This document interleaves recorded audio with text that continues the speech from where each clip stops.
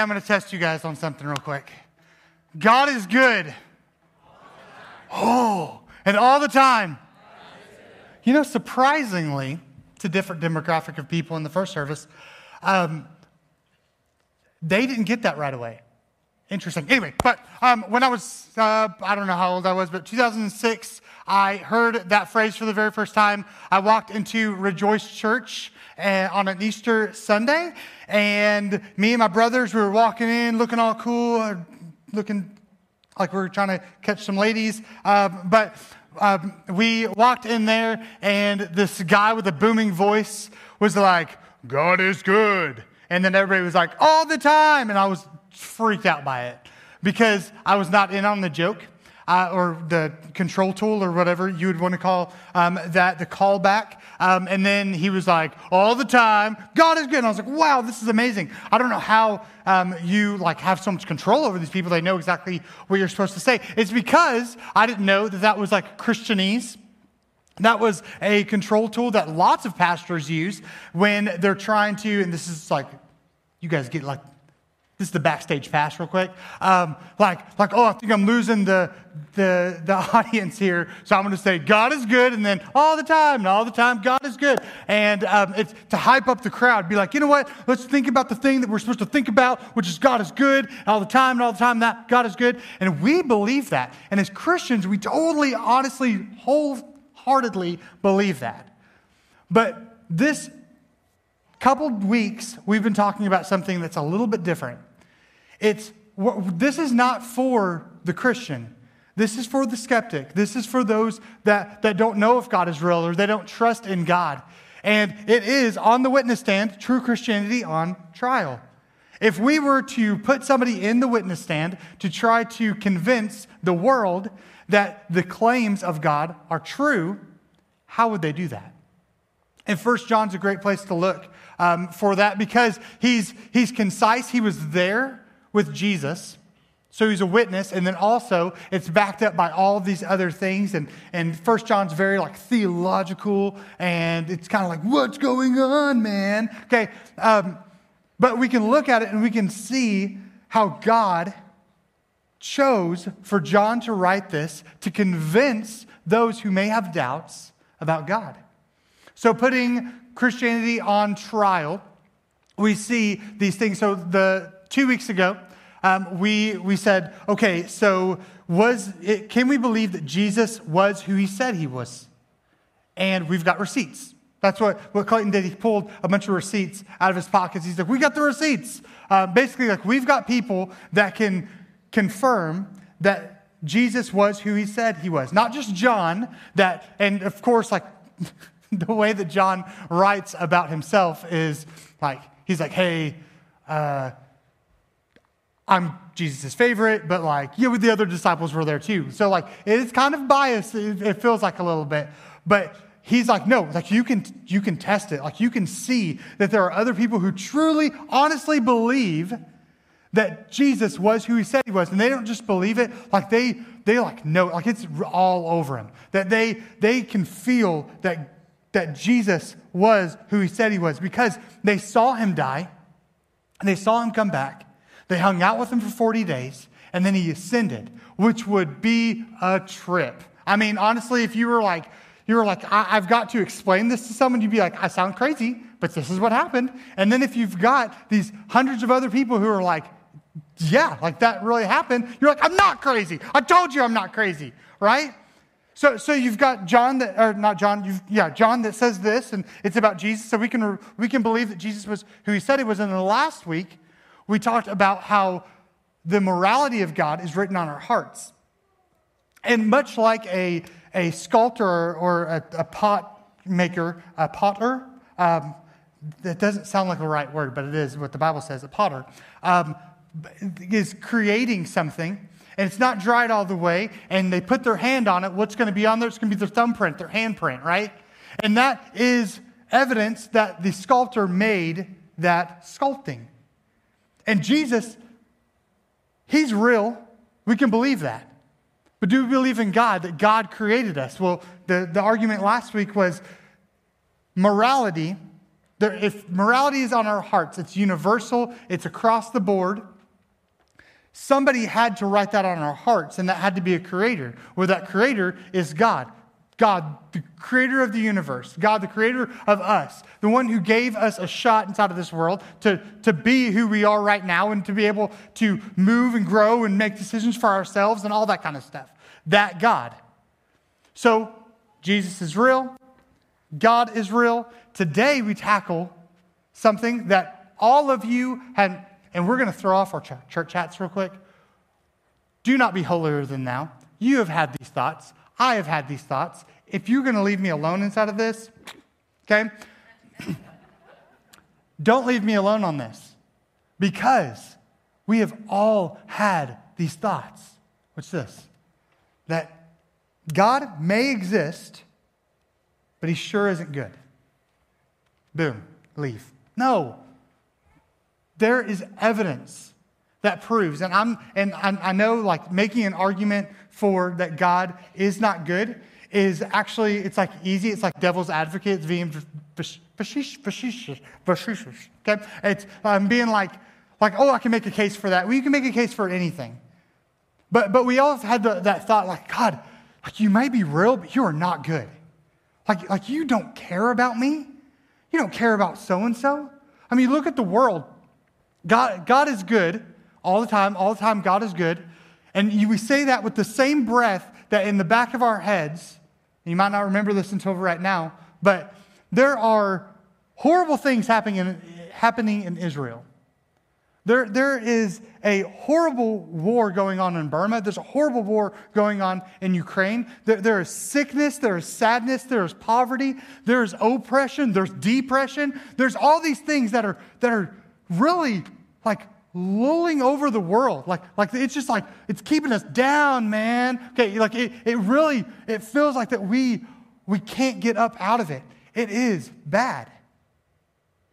So we should be able to understand, and this is the church hat off and just being a real human for a second. You can admit that sometimes you think God is not good or that the world is not good. That you're like, okay, so like, yeah, I have to be Christian and be like, well, God's in control. God is good. I will always believe in him. I will always trust in him. And you've set your mind to that, which is exactly what you're supposed to do. I'm not making a case for God not being good. What I am saying is that the perception of God is not very good. Like outside of this building, and actually a lot of people in this building would say that they're at a time in their life where they're like, nope. If God is real, he does not care about me. If God is real, he is definitely not good. So what do you do when you encounter this kind of thing? Well, first, I'm going to allow myself to be on the witness stand. Because I know that if I haven't been in court very much, just one time, and it was horrible, and anyway, regardless, okay? I didn't get convicted, so don't sign everything people tell you to sign. Sometimes it's without a notary. Anyway, regardless. But what I'm going to do today is I'm going to allow myself to be on the witness stand. I'm going to give my testimony, because when you are on a witness stand, you give your testimony. You've been called to that stand to say, I know what happened. Let me try to explain what happened. Whether you are the defendant or whether you're the other thing, but you are the person that's supposed to be defending the truth. Let me tell you the truth about what happened. And a lot of you guys already know this, but my testimony is like short, sweet, like 6th grade, didn't believe in God, went to church camp, believed in God, gave my life to him, immediately was like, I'm probably not going to be a veterinarian. I'm probably just going to preach for a living. And then I started doing that. Easy peasy lemon squeezy. But there's a deeper part of this. It's not about my Christian testimony that allows me to say, I know that if I was to die right now, that I would give. This is the most Christian-y phrase ever, right? Like, I know all this. This is my testimony. No, the testimony of how I have been shaken to say, like, maybe God isn't good. Maybe I don't believe that. Maybe that God is good all the time, and all the time God is good. Like I have a hard time with that. And it starts like this. When I was in fourth grade, my mom let us know that she was diagnosed with cancer. And then fifth or sixth grade, I can't remember, it's probably fifth, she had breast cancer. She got a double mastectomy, and she lost body parts. She lost weight. She lost her ability to do things. She was just sick and frail and all that kind of stuff. She had radiation scars on her that made her just feel like junk. She lost her hair. She didn't lose her humor, which is really cool and good. That's awesome, wonderful. But she was like this awesome, wonderful. I wish you guys would have met her. She's fantastic, and she lost all of this stuff, and through going through chemo and all that kind of stuff, even though the treatments were harsh, she beat cancer. She was in remission, which is fantastic. And so that happened, and then when I was 21, 22, the cancer came back. So about 10 years later, the cancer came back. It was inside of her bones. And if I'm being honest, if I'm on the witness stand, and I have to tell you the whole thing, I'm going to spare some of the details, but I make it really quick by being like, hey, November 7th, 2014, my mom died of cancer. And I make it really, really quick. But my mom did not die of cancer on November 7th, 2014. No, like the side effects of all of this stuff, that's what killed her. The cancer, like they were treating that, and that was happening, but it's what the treatments were doing that killed her. And at 5:45 in the morning, me and my brothers and my dad were there when she literally lost her battle with cancer. She died. And I can be really, really Christianese about this, but that was a horrible time for her to die inside of my life. Because for one, I was 22.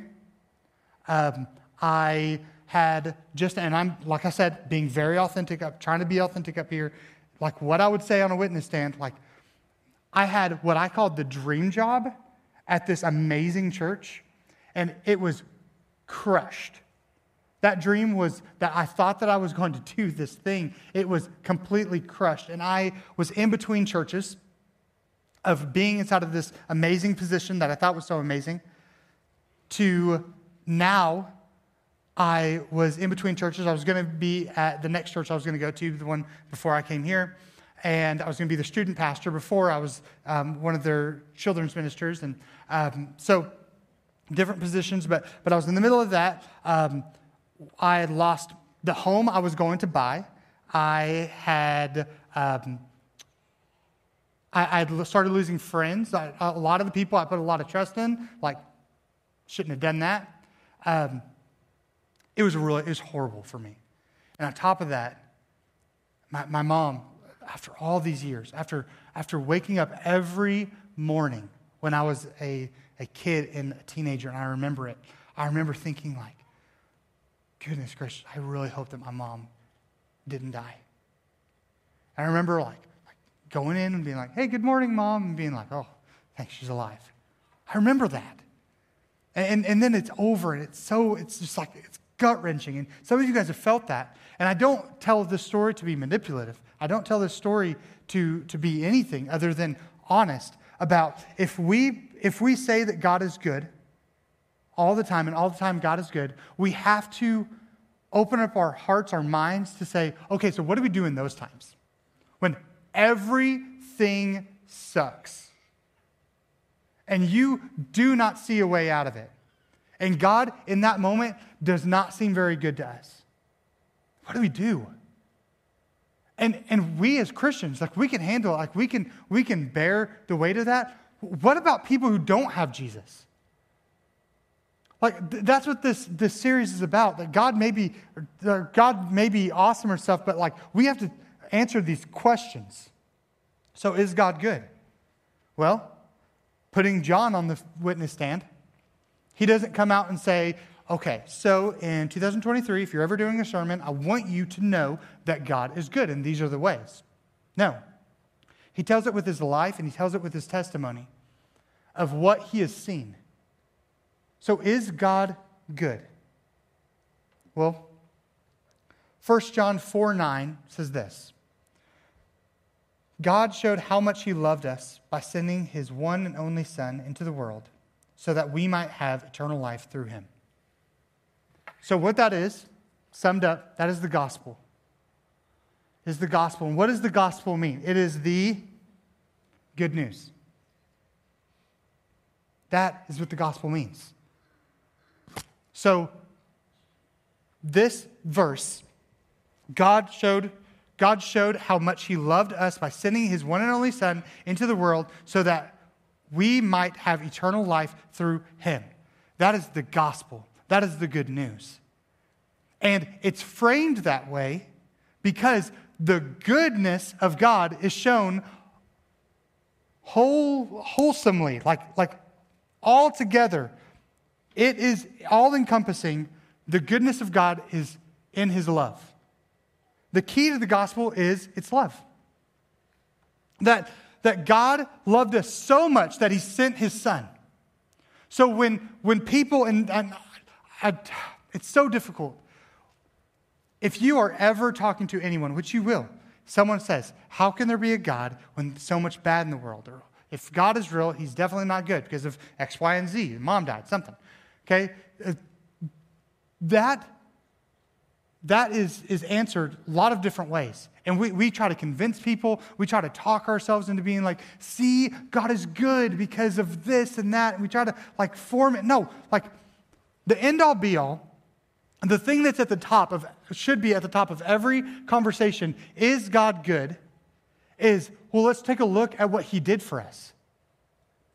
That when I was dead in my sin, when I knew that I had done something wrong and I had separated myself from God, that he gave his Son to be a sacrifice before I was ever alive, so that when the time came where I hear the gospel, the good news, that I can turn away from the wrong things I've done, turn to God and accept the free gift. That's free gift. We think it's just like, take it, run, do whatever you want with it. No, but the free gift of saying, you don't have to be a slave to those things anymore. You are now set free from the sin that so easily entangles you. And now I can look forward and I can look to Christ and I can say, no matter what happens in my life, I know that you died for me. That was the ultimate act of goodness. That is what shows God is good. That. But getting people to that point, with all the muddiness inside of this world, it's got to be gentle. It's got to be this walk, right? You don't convince somebody the day that their mom dies that God is good. No, that happens beforehand. That happens through their relationship with God, or that happens afterwards as you see God inside of their life, working and moving and shaking and all that. As God reveals himself to us. And then we see that God is good. And then something bad can happen. We say, God is good. But that baby step, that gentle approach is done through love. So it says that God showed how much he loved us. God showed how he could shove this down our throats. God showed how he could just show up and be like, doesn't matter what you believe, I'm good. No. He showed how much he loved us. He showed how good he was. By his love, by the gospel, by the good news. And it doesn't stop with just God doing that and sending his Son. There's actually a dude, is Jesus, that carried out what we're talking about. We're talking about it at 30,000 feet of God sent his Son. But no, Jesus walked on this earth, lived a perfect life, not just to be moral and not just to be I'm going to not do bad things, but lived a perfect life, set apart, holy, which is what set apart is, holy, that when we look to him, we can say, man, he He was like us. He was in flesh, but he was not like us. And when we are tempted, we give in to that temptation. Jesus, he rejected that temptation. He made a perfect sacrifice after all of that temptation, and he denies that temptation. He rebukes it. He says, get away. Like, no, nothing to do with it. Lives a perfect life, not because because he is God. Not because he's the man that made a decision. He was God. He is God. So then, he dies on the cross, laying down his life that was perfect as a sacrifice. And this is a cool thing. Before he died, John writes this account. He says, this is what Jesus says. Some of you guys know this in John 15. It's talking about the vine. He is the vine. We are the branches and all that kind of stuff. And in that spiel that Jesus gives, he says this in John 15:13. There is no greater love than to lay down one's life for one's friends. And the reason why Jesus said that is because he was about to do that. Like, Jesus was the most bold, this is the most bold statement possible. He's like, hey, you know I'm the Messiah, right? And they're like, yeah, we're kind of starting to feel that. And he's like, you know, like I'm the promised one, right? And it's like, yeah. And he's like, hey, I just want to like put it in like layman's terms, like I'm going to die. And he starts it by being like, hey, there's no better friend than to die for your friends. And they're like, yeah, Jesus, that's awesome. And then when he goes to die, they're like, no, don't do that. Don't do that. You don't have to do that. And that's when Jesus says, get behind me. Like, you're not stopping me from saving the world. You're not stopping me from carrying out this work. This work of goodness, this work of love. That's the gospel, right? And that love, it's not this fake love that we just like fantasize about and just forget about. 1 John 4:10 says this. This is real love. Not that we loved God, but that he loved us and sent his son as a sacrifice to take away our sins. We have this mushy-gushy, like feel-good story of love. Like, love lifts us up where we belong. That whole thing, right? Or love is a battlefield. Or that's probably not a good example. But we've got this like mushy-gushy in every movie. It drives every TV show. It drives every good book. It's like, what's the love? Like what's the, like that passion? Like that's what really makes us watch things. It makes us get interested in things. It's like, oh, so-and-so, like, I don't know. I almost went true crime, and I was like, no, we're not doing that today. But love is the motivating factor for the majority of us. And that's how God showed his love for us. Not in this mushy-gushy way, but in a very real, authentic, I love you. I love you so much. He wrote it on our hearts and almost stamped us with this need for love that we can't get away from it. No matter where we go, no matter what we say, no matter who we're with, we're just like, well, love is kind of what motivates us. It's like, for example, going back to Noah as a teenager, I was inside of a van going to some youth event, and one of my favorite student ministry volunteers was driving, and I was sitting behind him, and he's kind of stoic, and I was like, man, this is, God. I love God so much. And he's like, yeah, I love God too. And then he's, I think, probably annoyed at me in hindsight, but I'm like, you know what I would do for you, Dustin? He's like, what would you do? And I'm like, I'd die for you. And he stops the car. He looks and he says, I need you to know something. I would not die for you. It broke me. But he explained it, and I didn't understand it until I was a dad. And it's this. He said, I would not die for you because that would absolutely make my kids hate me. Like, dying for you means nothing. When you find someone that's worth dying for, they're worth dying for. So what Dustin was saying to me was he was saying that like if he was to die for me, it means nothing because he doesn't love me like that. I mean, it's just honest. But would he die for his kids? Absolutely. Would I die for my kids? Yes. But to die is, we think of dying for someone as being like a sacrifice. Exactly what going on in our heads is like, we'll trade places, right? That's the scenario. We're like, would I trade places to die, or would someone do that for me? No, like my kids hopefully would do that for me because they love me so much. I would definitely do that for them. And the love that Jesus had was not this Dustin and Noah love of like, hey, I'm going to lead you. I'm going to point you in the right direction, but I'd never die for you. It's like, no, I'd give everything for you. Your need for love, like that's what I'm about. Not mushy-gushy, but authentic, real love that actually matters. Something worth talking about. My story of my mom, it like just to summarize, you can say like yeah, oh, Noah's mom passed away, or hey, my mom passed away in 2014, but that's not the story that is so good, because that's bad. That's her failing body. What's a good story is this. A couple months before my mom died, she called Caitlin and I to her house, and she was like, hey, come eat dinner with us, or whatever we did that night. Come hang out, watch TV. She got tired. She went to her bed, and of course, like, I was 22 years old, but I'm not too man enough to say I wanted to cuddle my mom, okay? So she gets in bed. I go up, I snuggle up next to her, and she's asking me about all these things. And she's wanting me to just talk her ear off so she can fall asleep probably. But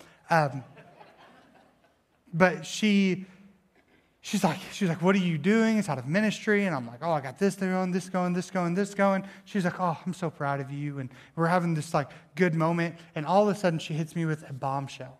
It's this: Noah, I'm afraid to fall asleep. I was like, well, why? And she says, I'm afraid when I fall asleep, I'm going to die.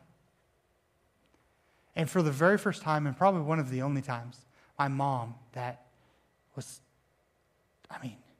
so strong, had 6 of us kids, and really like the portion of us having God in our life was that her or my dad were going to put the fear of God inside of us. That's kind of like the Mccormick, like that's what we talked about God about, put the fear of God in you. But other than that, like not really talking about God, and then God calls me and my brothers to go to church, and we give our lives to Jesus, and our lives are changed, and then my life has changed so very drastically of like going this way, but definitely like I just want to tell people about the gospel. And I told all these people about the gospel and been there when people give their lives to Jesus, but nothing was as powerful, still probably not as powerful, as when I was laying next to my mom. She was afraid to fall asleep because she was afraid to die, and I got to present the gospel to her. I got to tell her that basically, like, what can wash away my sins? Nothing but the blood of Jesus. What can make me whole again? Nothing but the blood of Jesus. I got to tell that to my mom. And in probably the quickest prayer I've ever led for someone or with somebody, of my mom giving her life to Jesus, was it for the first time? I will never know. Was it? It doesn't matter. Like, those don't matter. What matters is I can see the goodness of God.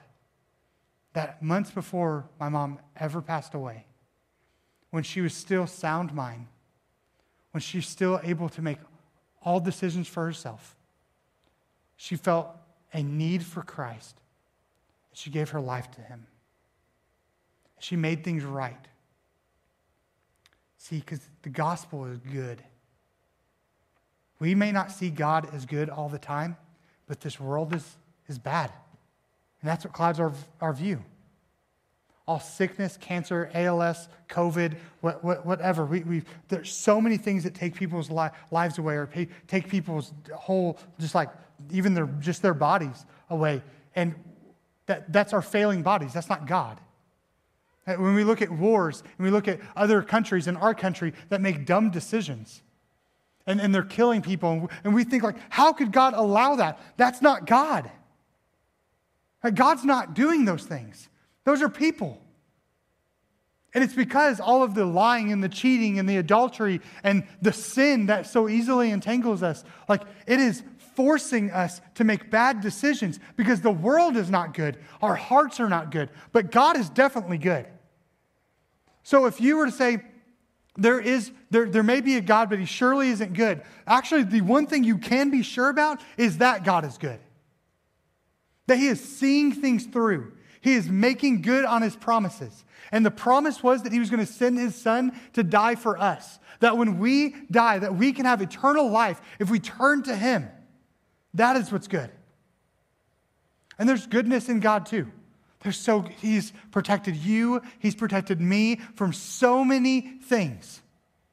And he gives us these small joys that keep us going. But with all of the oppression and depression and fighting and killing and sin inside of the world, we should not look at that to be God, because it isn't. We won't find God in that. What we will find God in is the restoration. We will find God in the salvation. We will find God in the places where he said he was going to be, that he is our refuge. That he is our strong tower, that he is walking near to us, right? He is leading us where we go. He is providing for us. He is bringing people into our life and taking people out of our life in order to be solid with him. And it's real love. And it's real good. So this is what I want to do. Ryland's going to come out. He's going to sing. It's a time of invitation.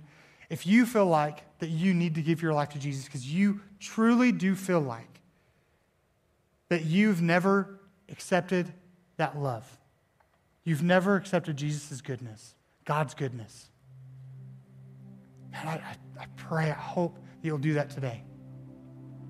But I want to finish with finishing the thought of John. So looking at everything that John was talking about, it's this. 1 John 4, 9 through 11, which is a bonus verse at the end, you'll see. God showed how much he loved us by sending his one and only Son into the world so that we might have eternal life through him. This is real love. Not that we loved God, but that he loved us. He sent his Son as a sacrifice to take away our sins. This is the bonus verse. Dear friends, since God loved us that much, we surely ought to love each other. The missing piece to all of this, you can believe all of this, you can know that God is so good, you can preach it at the top of your lungs, but if you don't show it in your life, you are the beacon of light. You are the proof, the evidence of God's goodness, right? He left us here on earth to shine a light before men so that people won't go down the dark path. They won't give into their own sinful desires, but know that they will turn away from their sin. And you've already done that. So love others. You ought to love others. You should feel compelled to love others because God loved you so much. He was so good to send his Son. He was so good to separate you from the thing that would separate you from him. And you get to die, have eternal life. And you and me get to hang out with Jesus and my mom, so many others that have come before me, others that are going to leave before we leave this earth. And we can bank on that they're standing in front of the throne. They're in glorious light because of their decision to follow Christ, to understand that he is good. So give your hearts to Christ, give your lives to him, or commit to loving others the way you ought to love them. Let's pray. God, do something in us and through us that can't be explained because of us, because you love us so much. God, lead us to do what is good. Lead us to do what is right. Allow us to be that beacon to others. Let us be the proof, the evidence of your goodness, God. God, we love you. And you love us. And I pray that if anybody needs to accept him today, they will do that. They won't hesitate to do that. They will just do that. They will give their life to you, and they will commit to not following you and running away from you, but no, following you and following you and following you and following you till the day that they die. We always love you. We always give you glory. We always give you praise forever and ever. Amen.